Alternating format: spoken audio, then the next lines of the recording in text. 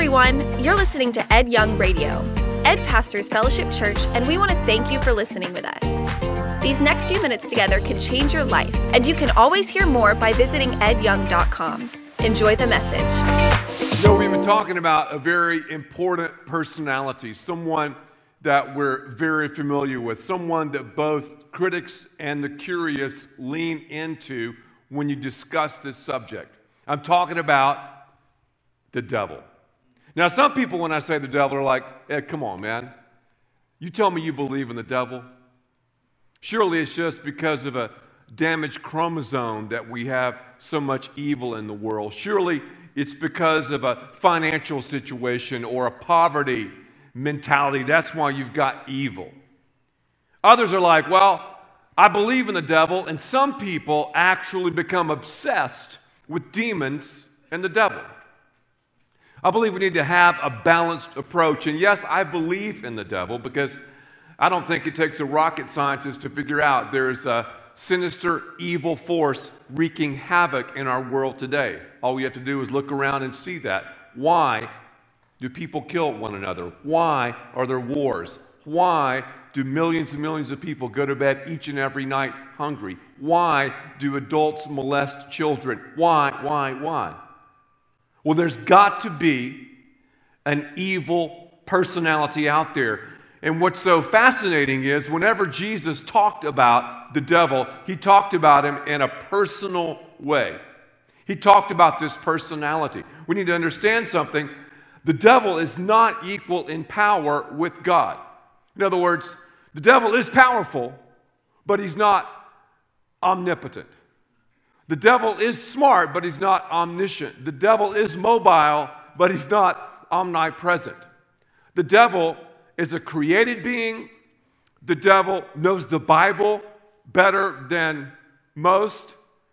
Also, the devil understands history because when we study history, we have to read about it. We weren't there. The evil one was there. He understands history because he lived it and breathed it like none of us on the planet. Have you ever seen Google Earth before? Anybody seen Google Earth? Is that crazy? You see an Earth, you type in some address. One time I typed in my address, and boom, it goes from zooming out to zooming in to such detail, I actually could see some of my dogs asleep on the driveway when the photo was taken. That's pretty detailed, isn't it? Zoom in, zoom out, zoom in, zoom out. So very quickly, as we talk about the enemy, I want us to zoom out for a second and look at the big picture of the devil. I want to argue God's case because the Bible talks a lot about the devil. It doesn't give us everything about him, but to understand what he's going to do, we have to look back and see what he's done. So let me zoom out for a second, and then when I end this talk, we're going to zoom in and get very, very detailed because I'm here to tell you, some of you right now are in the throes of a temptation. You're in the throes of a pull. You're in the throes of thinking about doing something that you know in your heart of hearts is not right, but you're saying to yourself, well, it feels right. I mean, it really feels good. And your emotions and your mind and your will are like, yeah, I understand, but surely it's right. Well, I want to talk to you specifically because we've all been in those circumstances and situations. But first of all, let's zoom out and talk about the devil. The devil was named Lucifer. Lucifer led worship in heaven, believe it or not. And when you think about Lucifer, the name Lucifer means star of the morning. Think about a throne. Lucifer always has had throne issues. When God makes a personality, that personality has a freedom of choice. The Apostle Paul calls it the mystery of iniquity. For some crazy reason, Lucifer did not like God getting all the glory. He was one of the archangels, so he tried to do this cosmic kingdom coup to usurp God from the throne, to dethrone God and enthrone himself. That happened in heaven because, again, created beings have a freedom of choice. He convinced a third of the angels to try to establish and start this war against God. It didn't work. He was cast out of heaven to earth. Some of the demons were slam dunked to hell. Some roam around today. Satan, who is now the accuser, the adversary, is out there doing what he does. Now, we know his days are numbered. We know as believers, we don't fight for victory. We fight from victory. Yet, he is trying to carry out his vendetta against man. He's trying to win a war. He's trying to do the throne thing in your life and mine that he didn't do in heaven. So every time we enthrone ourselves, every time we enthrone the enemy and dethrone God, we're giving Satan a victory on earth that he did not secure in heaven. So he wants to accomplish through mankind what he didn't get done in heaven. Do you understand me so far? Oh yeah, okay. So, he's kicked out. He's on earth. Go back to the garden. What does he do? He comes up to Adam and Eve, and he begins his whole temptation process. And his temptation in the garden is the same issue he had back in the heavenlies. The tissue of the issue is the throne. He tried to get Adam and Eve to what? Dethrone God and enthrone themselves. They didn't realize it. When they did so, they were enthroning the devil. The devil got this micro victory. That's what happened. Well, he realized, as you study the history, again, we're zooming out, that the Trinity was going to do something pretty tremendous. The devil realized the Trinity was going to do this reconciliation thing. The devil realized the Trinity was going to send Jesus, the God of grace, to provide you and me an opportunity to give our lives to him, to open up the throne room of our lives and allow Jesus to take control of the throne. I want to stop and say something.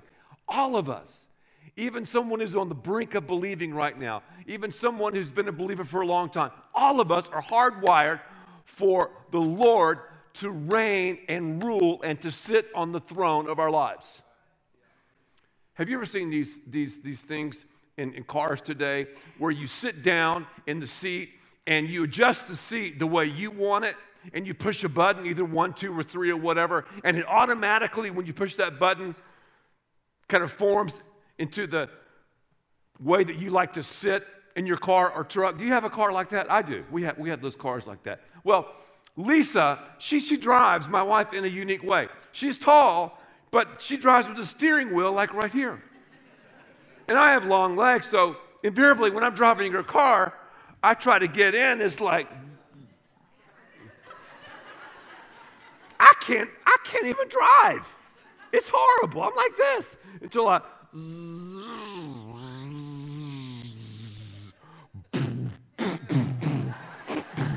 you know what I'm saying to you? I can't drive because it's not set for me. When I try, or when you try to drive this vehicle, when we try to run the show, it's not designed for us to do so. And it's called the sinfulness of sin. In other words, when I put myself on the throne in the driver's seat, number one, I'm falling short of the glory of God. I'm sinning. We understand that. But also, what most people are clueless about, I'm giving the devil, you're giving the devil victory, and we're allowing him to run the show. Thus, it affects our mind, our emotions, and our will.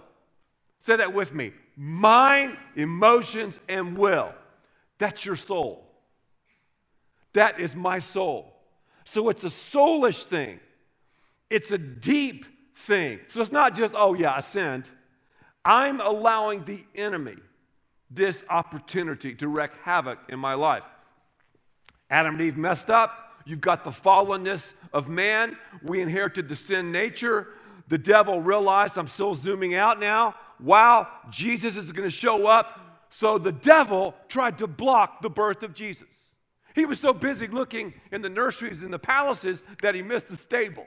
He neglected the stable. Jesus was born in a manger, an ordinary piece of farm furniture, grew up, and the first news that the devil heard about it was when the wise men cruised through Herod's mansion. They said, Herod, where is the king of the Jews? Where is this Christ child, the king? And Herod growled, what? A king? I'm the only king around here. I'm the man. What happened? Every male child, 2 years of age and under, was killed. And the devil thought, oh man, I've got him. I killed him. I killed Jesus. Yeah, I didn't block the birth, but I killed him. Well, you know the story. Jesus got out. He went to Egypt. So, Satan thinks he's taken out the Trinity's shot against him to reconcile man with God through Christ. He's blown away when Jesus emerges out of the Jordan River during his baptism, when the Holy Spirit descends upon him like a dove, and the Father says, this is my Son whom I'm well pleased. The devil's like, what? I thought I'd taken him out. Now he's alive, so he quickly changes tactics. So think about it. In heaven, he's fighting God. On earth, he fights man. Now he's fighting God again. Now he's got to block Jesus. He's got to mess him up. He's got to get him off purpose. Let me stop for a second, throw in some quick application. Whenever we're tempted by the enemy, it's always about purpose. He does not want you, nor does he want me, to discover the purpose that God has in our life. And we're going to see this as we zoom in just a second. Well, he thinks he's got Jesus because he works through Judas to betray him. He's arrested. And then when Jesus died on the cross for your sins and mine, the devil is like dancing. I mean, for 3 days, he's like dancing. It's party time. On the third day, though, Jesus burst forth with resurrection power. He conquered death. It was the death of death. We inherited sin through the first Adam. The second Adam, though, took the brunt, took the licks for your sin and mine, conquered death, conquered sin, rose again, and now he can give us the opportunity for us to give him the throne, and the seat is only made for Jesus. It's only made for him. I don't know about you, but whenever I try to sit in this chair myself, I swim lap after lap of regret. Are you the same way? If only I had. If only I could have. If only God wants to save us from all of that. Zooming out, it's all about the flow of the enemy. He is against the throne. The tissue of the issue is the throne. He's all about dethroning God and enthroning himself. He's trying to accomplish on earth what he didn't get done in heaven. His days are numbered, yet he's the adversary, the tormentor, the tempter, the liar, the condemner. Well, that's good. That's a quick theology lesson on the devil. I didn't realize all that stuff. Yeah, that is pretty cool. That is pretty interesting. Well, now let's zoom in. Let's get so close that we can see the dogs in the driveway of your life and mine. I want to talk about the temptation process that Satan always uses. This is the template for temptation, whether you find yourself in middle school, graduate school, medical school, your new school, or old school. No matter what socioeconomic level, no matter how much money you've got or you don't got, no matter what the color of your skin is, no matter where you're from, the enemy always uses this template of temptation. The lust of the flesh, the lust of the eyes, and the pride of life. The lust of the flesh, the lust of the eyes, and the pride of life. That played out in the garden, plays out in 1 John when the writer talks about it, and it plays out in the temptation of Christ. I've had the opportunity to travel to Israel several times, and I've been to that barren wasteland, that place where Jesus was tempted.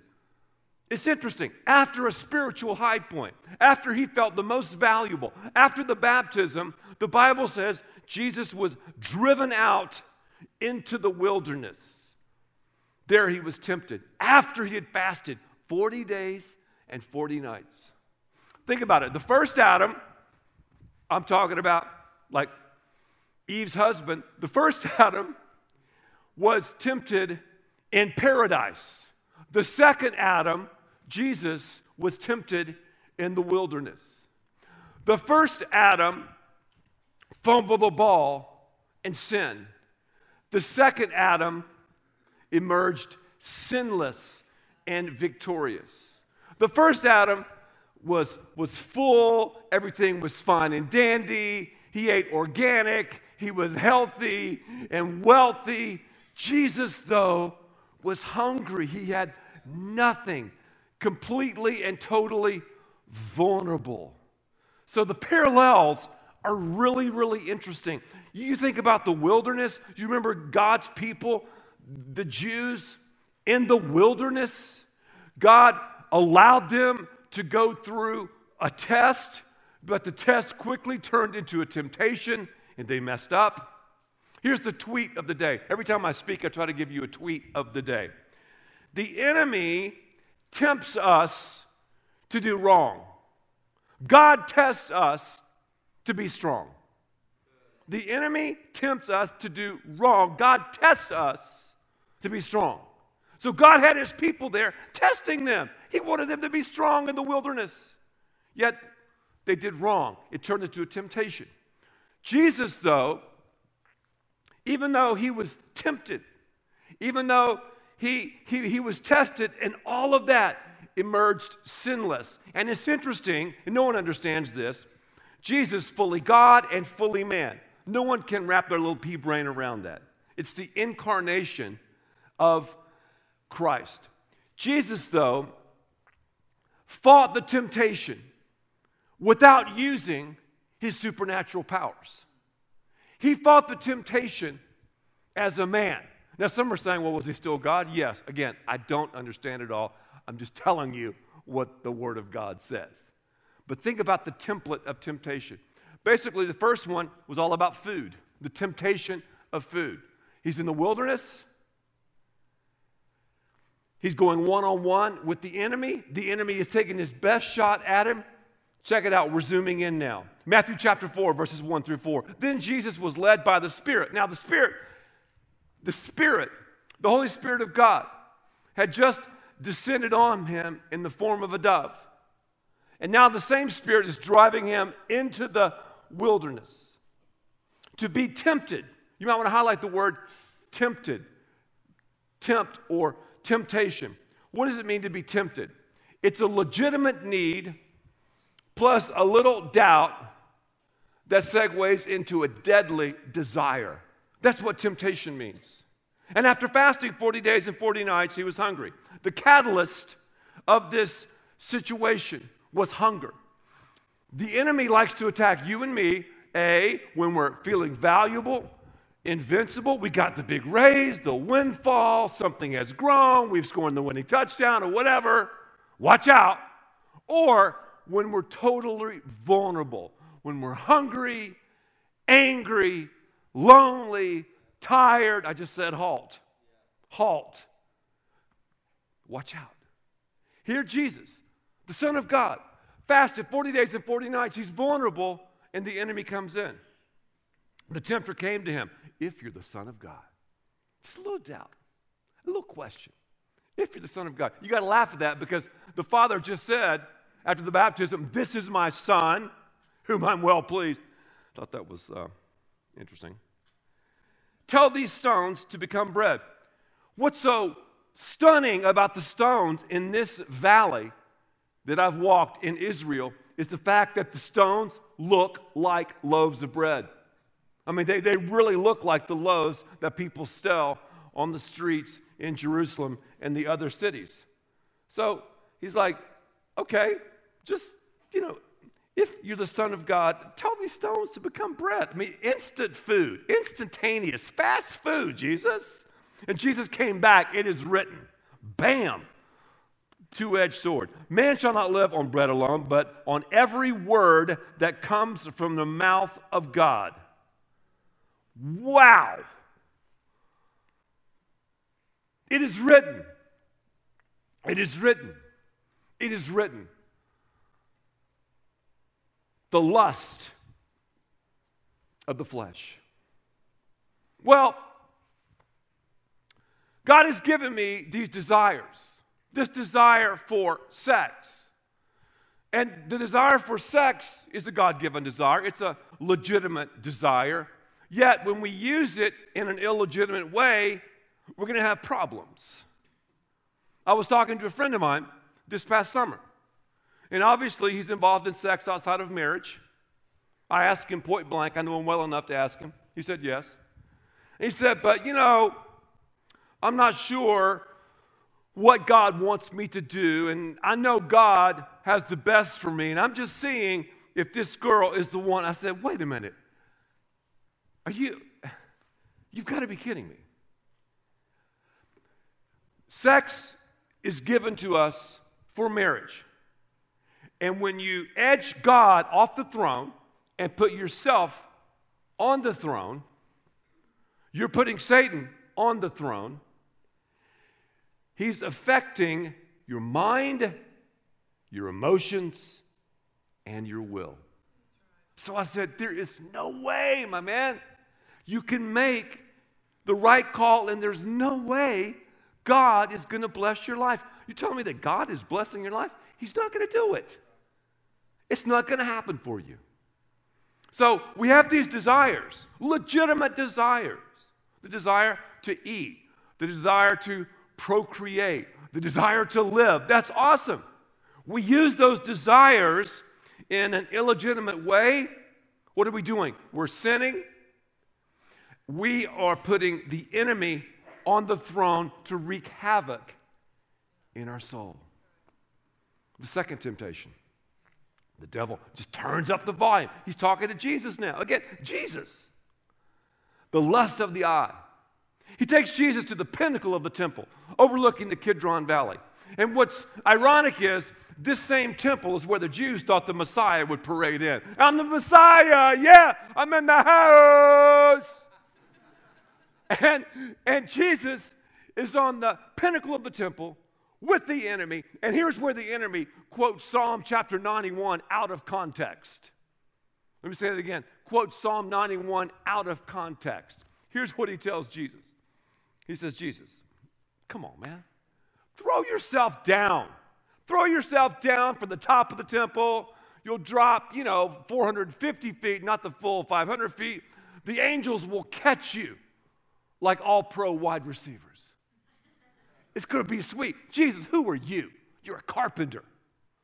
I mean, you've grown up in obscurity. You have like 2 followers on Instagram. You can have as many followers as Justin Bieber. You jump off the temple, people see, they'll be like, oh my, wow, this is, they might be saying, oh my God, and yes, you are God, right? You'll have millions and millions of followers like that. It's a shortcut. Again, the first temptation, instant food, use your powers for yourself. Use your desires for yourself. Now, instant fame. Does the Bible say that I should not desire influence? Does the Bible say I should not desire approval? It doesn't say that. I mean, it's great. We want to be known and all of that. Yet, God will do all of that in our lives. Whenever I've tried to get, and whenever you try to get ahead of God, to do a certain thing for the crowd, or for your peers, and like, God, yeah, I'm going to do what I got to do, and I know once I do it, I can call you in, and you'll bless me. I'll put a God sticker on it. No. God doesn't work that way. I'll live like hell, and then at the end, I'll say, God, come and help me. God, you rescue me. That's what the devil was saying. And he leaves out part of Psalm 91. He leaves out in all your ways. He leaves out Jesus and people stepping on the head of the serpent, of course, which he is the serpent. And let's check it out. If you're the Son of God, again, throw yourself down, for it's written, he will command his angels concerning you. They'll lift you up in their hands so that you will not strike your foot against a stone. Jesus answered, bam, it's written. Pa-boom, do not put the Lord your God to the test. Out of context. I can make the Bible say anything if I take text out of context. Because the text out of context becomes a pretext.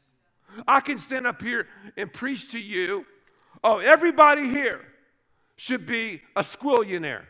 And you'd be like, man, I didn't realize the Bible said that. The Bible doesn't. But I can take verses out of context and you're like, whoa.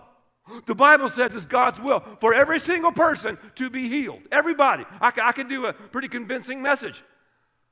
But guess what? Out of context. Do you understand that? Some denominations build their entire denomination on scriptures out of context. One of the enemy's favorite things to do is to take scripture out of context. It's not salvation by grace. You got to work for it. It's amazing how that happens. Out of context, out of context, out of context, it becomes a pretext.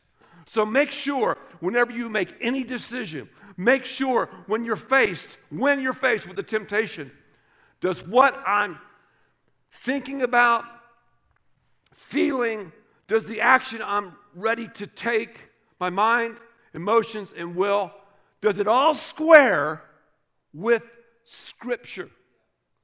I mean, just recently, there was a lady, total rebellion against God.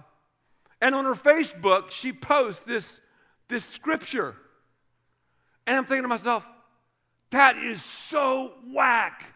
Here she is, totally turning her back on God's word and God's will. And yet she's posting some scripture to try to justify. I'm like, what? Then I said, I ain't got time for that. It's amazing how we can do that. Be very, very careful. Fast food, boom. I'll use my desire, this legitimate desire, in an illegitimate way. Boom. Fast fame. I'll do whatever it is I need to do just to get the applause and the approval of the crowd. Then I'll put the God sticker on it. I'll like, oh, yeah, I met a family years ago. You know, our daughter is really talented. She can sing, and I think she could be a starlet in Hollywood one day. And I promise you, once she makes it big, she'll give all the glory to Jesus. Now, if you're talented enough to do that, great. But 99.99999% of those people sell their soul. You know that. So, hey, if God takes you down that path, and right, if you're obedient to Him the whole way, but to just divorce church, to do the stiff arm of the things and the people of God, and to do what you've got to do to get to that certain level, God doesn't play that way. No shortcuts. Third temptation of fortune. It's the pride of life. Again, the devil took him to a very high mountain, showed him all the kingdoms of the world. First of all, he doesn't even run the kingdoms of the world, but he's showing Jesus the kingdoms of the world. He goes, hey, if you'll give me a brief bend of the knee, Jesus, just a brief bend of the knee, everything will be cool. I'll give all the kingdoms to you. If you bow down and worship me, again, there's the throne issues again. He cannot get away from the tissue of the issue, which is the throne issue. He works that way in your life and mine. Now, I'm saved. I'm a follower of Christ because Jesus is in my life.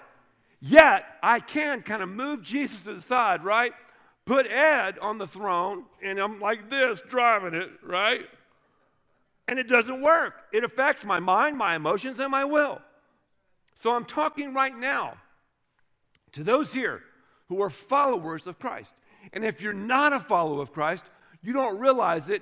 When you try to run the show, you are giving the enemy free rein. Your mind, your emotions, your will, your body, everything. And most people don't know it. That's why people are like, man, the world's crazy. People are nuts. I think they're just seeing, in fact, I know they're seeing the result of the wrong person sitting on the throne. So Jesus said to him, get out of my face, you liar, you condemner, you lunatic. Get out of my face. For it's written, worship the Lord your God and serve him only. Then the angels ministered to Jesus. You see what was happening here? Satan was going like, all right, yeah, you can have the angels to catch you like wide receivers. And Jesus knew he had to go through it. To get to it, you got to go through it.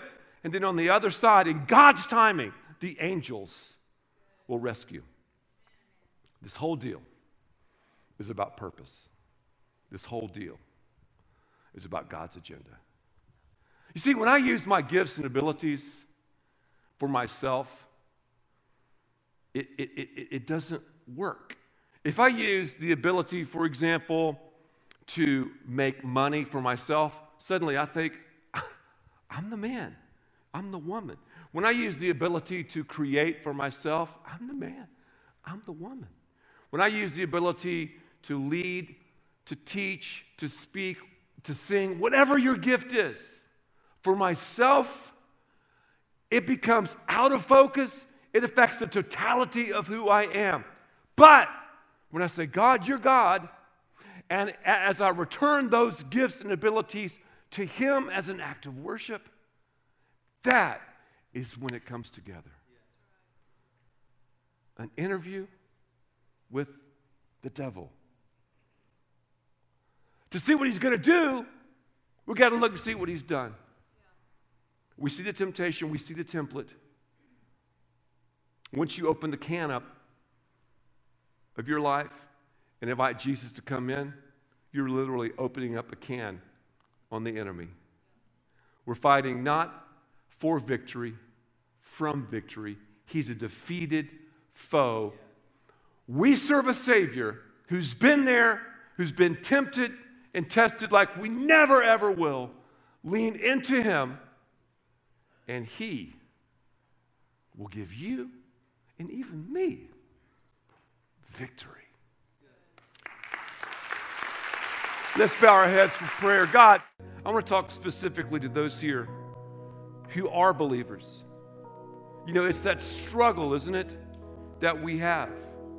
Yes, Jesus is in our lives. We're going to heaven, but it's that struggle because I believe some here are in a wilderness right now. Some here feel in your emotions. You think in your mind, and with your will, you're getting ready to do something, to get involved in something that you know doesn't square with God's word. Maybe you have a question about it. Make sure it squares with God's word, because I'm telling you, he has your best interests in mind. Others here, hey, you're like, you know, Ed, I've never relinquished control of the throne of my life to the Lord, and right now, I want to do that. If you want to do that, just pray this prayer with me. It's the greatest prayer you'll ever pray. You're like, you know, Ed, I just don't feel right in the seat. It doesn't feel right. Just pray this prayer. Just say, God, I admit to you the obvious, that I'm a sinner. That I've done things and said things and thought things that I know don't honor you. I turn from that and turn to you, Lord. I believe you died on the cross for my sins, rose again. You reconciled me to God. And right now, because I have a freedom of choice, I choose you to sit on the throne of my life, to take control of me. If you prayed that prayer with me for the first time, that's the greatest thing, the greatest step you'll ever take. God, thank you. In Jesus' name. Thank you for listening, and thanks to all who give so generously to this ministry. It's because of you that we can continue this show and equip people with the hope of heaven. You can click the link in the description to support the show or visit edyoung.com. There you can also be resourced with bonus content for free, including a daily devotional. We also encourage you to share the message today with those around you. Thank you again for listening. God bless.